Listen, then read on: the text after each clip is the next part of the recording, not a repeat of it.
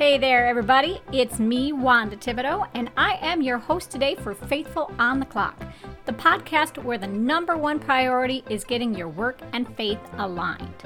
Today's episode is one you'll definitely want to share and pass along to your friends and colleagues because I'm outlining exactly what it looks like when someone has great integrity. Plus, I'm going to show you how to audit your business to see just how much integrity is present in your organization. So let's not waste a second, because every second counts.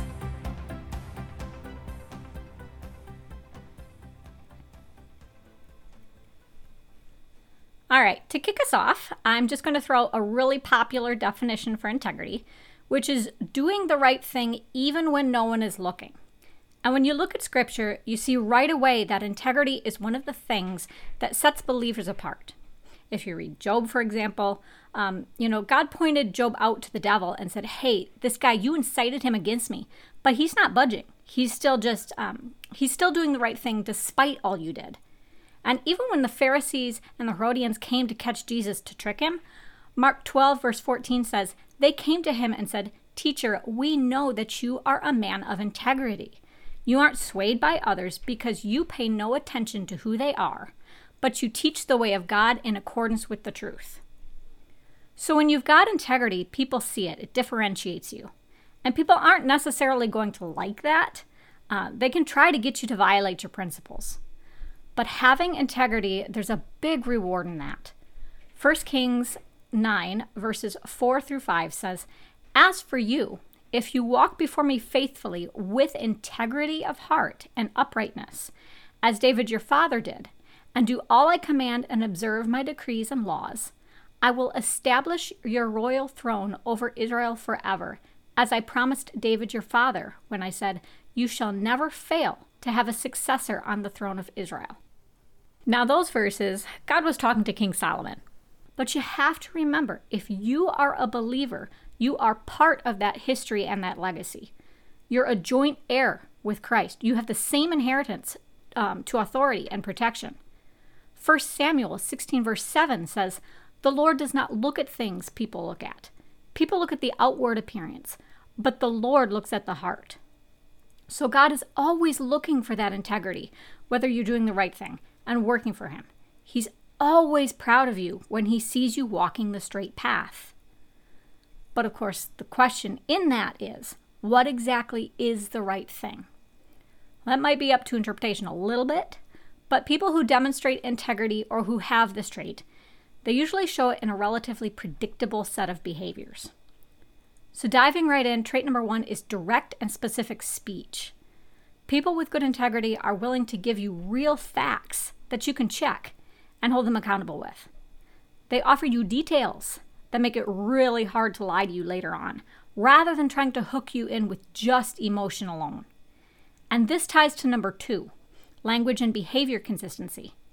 People with integrity stick to the same story. If they know their listener and audience well, then they might code switch a little so they can connect better, but they don't change up the key components of what they say or do just to impress who's ever in front of them. Number 3, no lying. For someone with integrity, the truth has enormous value. So they're not going to try to manipulate anybody with something that's false. They just tell it like it is because they know that it's just going to get harder and harder to keep up the web of lies if they start building one. Number 4, they're not defensive. They're not trying to deceive anybody. They know they still have plenty to learn and are fallible. So if you call them out, they're going to thank you for it and keep the conversation civil. And this connects to trait number 5, which is the ability to apologize or accept accountability. We're hearing a lot right now in business about taking extreme ownership. And people with integrity do this amazingly well. They don't point fingers, they're not egotistical, and they really have a sense of how they might hurt somebody else. So if they mess up, they admit it, and they say that they're sorry. Number 6, reliability. People with great integrity are the individuals who know exactly where their loyalties lie. What matters to them doesn't just change at the drop of a hat. So they're really good about honoring the commitments they make, and they get a reputation for good follow-through. Number 7, infrequent compromises. Now, everybody with a shred of emotional intelligence and compassion is going to compromise a little bit. We all need to do that. But people with incredible integrity know exactly what they're about, who they want to impress, and what their values are. So they don't bend to just seem likable or smart. They stand up for what counts when it counts. Now, linked to that is number 8, few arguments. Someone with integrity is going to think about other people first. They're not going to let their ego take over. They don't dig in their heels and insist they're right 100% of the time. They're open-minded and they're willing to learn from other people. That leads to number 9, no bragging. People with integrity have a strong sense of self. They know their self-worth and what they mean to God. They'll celebrate what they achieve or are capable of in healthy ways, but they don't boast. They'll happily give others credit when it's appropriate. Number 10, emotional connection. Those with integrity usually are pretty dang good at picking up on emotional cues from others. They've got really good emotional intelligence. And as part of that, they're really aware and they don't try to rewrite reality or minimize anything. They meet you right where you are, whatever your circumstances might be. And then finally, number 11, forgiveness. Someone who doesn't have integrity, they don't see the point of cutting anybody any slack. But those who do have integrity, they're well aware that nobody, including them, is perfect.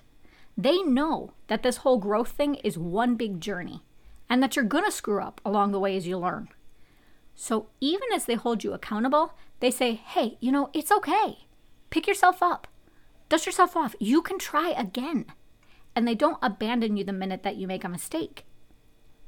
So those are some of the key things you should be looking for in terms of how people act with others to gauge how much integrity they've got. And there are a lot of verses that relate to them, about lying, controlling your anger, loving your neighbor, all of those things.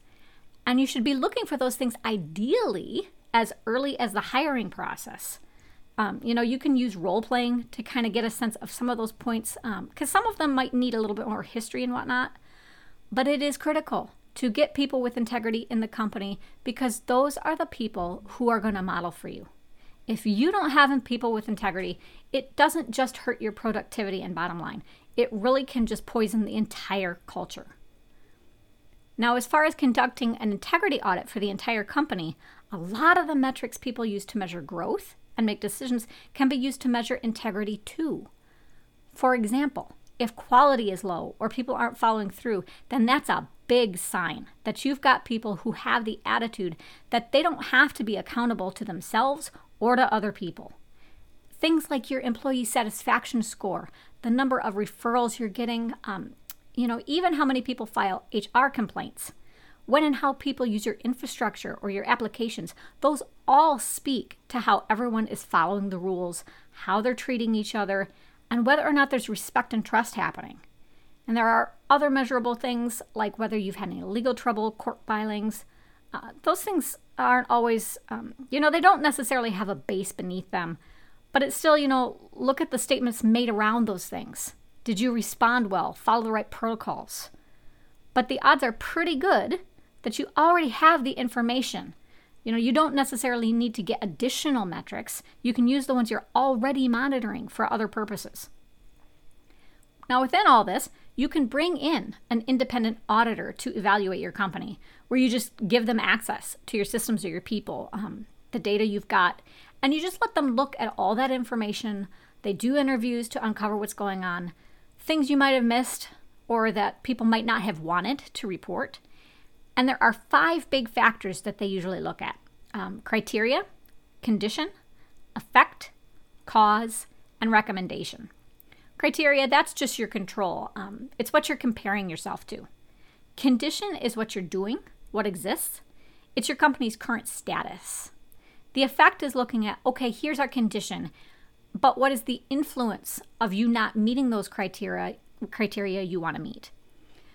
Cause, that's why you're not where you want to be. And recommendation, that's what you're going to do so you can shift and improve to meet the criteria. So you want to make sure that your employees understand what the auditor is going to need to do and to access, And they have to have a sense of the auditor's timeline and process, just like with any other audit. But I think the biggest thing is communicating, make this a positive thing. You can paint a picture of what the company is going to look like when the integrity improves without coming in and saying, we're in horrible shape, I can't trust you, or whatever it is. And if you put the integrity audit on your calendar regularly, you can emphasize that you're using these audits to keep the standard high. It's just the same as quality assurance or any of those kinds of things, to keep everyone feeling safe and feeling okay. So now that you know what to look for and what a typical audit has to have, let's do a quick prayer. God, we know we can always come to you because of what Jesus did on the cross.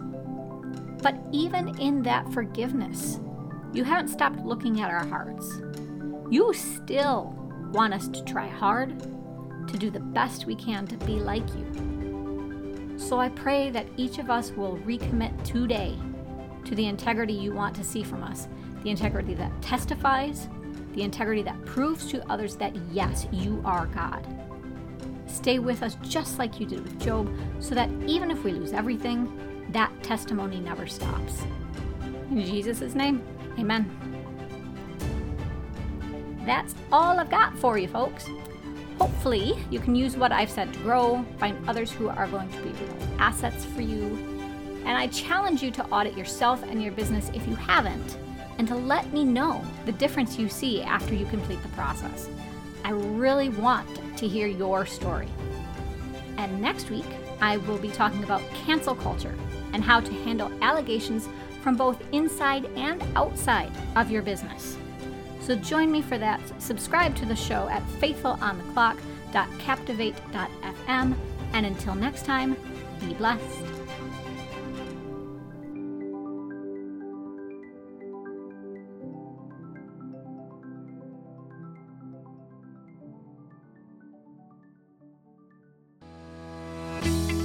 Like what you heard and want even more great Christian business content? Head on over to patreon.com/faithfulontheclock to become a supporting member for the show. You'll get access to options like early episode access, bonus episodes, videos, Bible studies, curated articles, and more in a tier plan that's right for you. Show your support for this podcast, and remember, enormous change can start with you.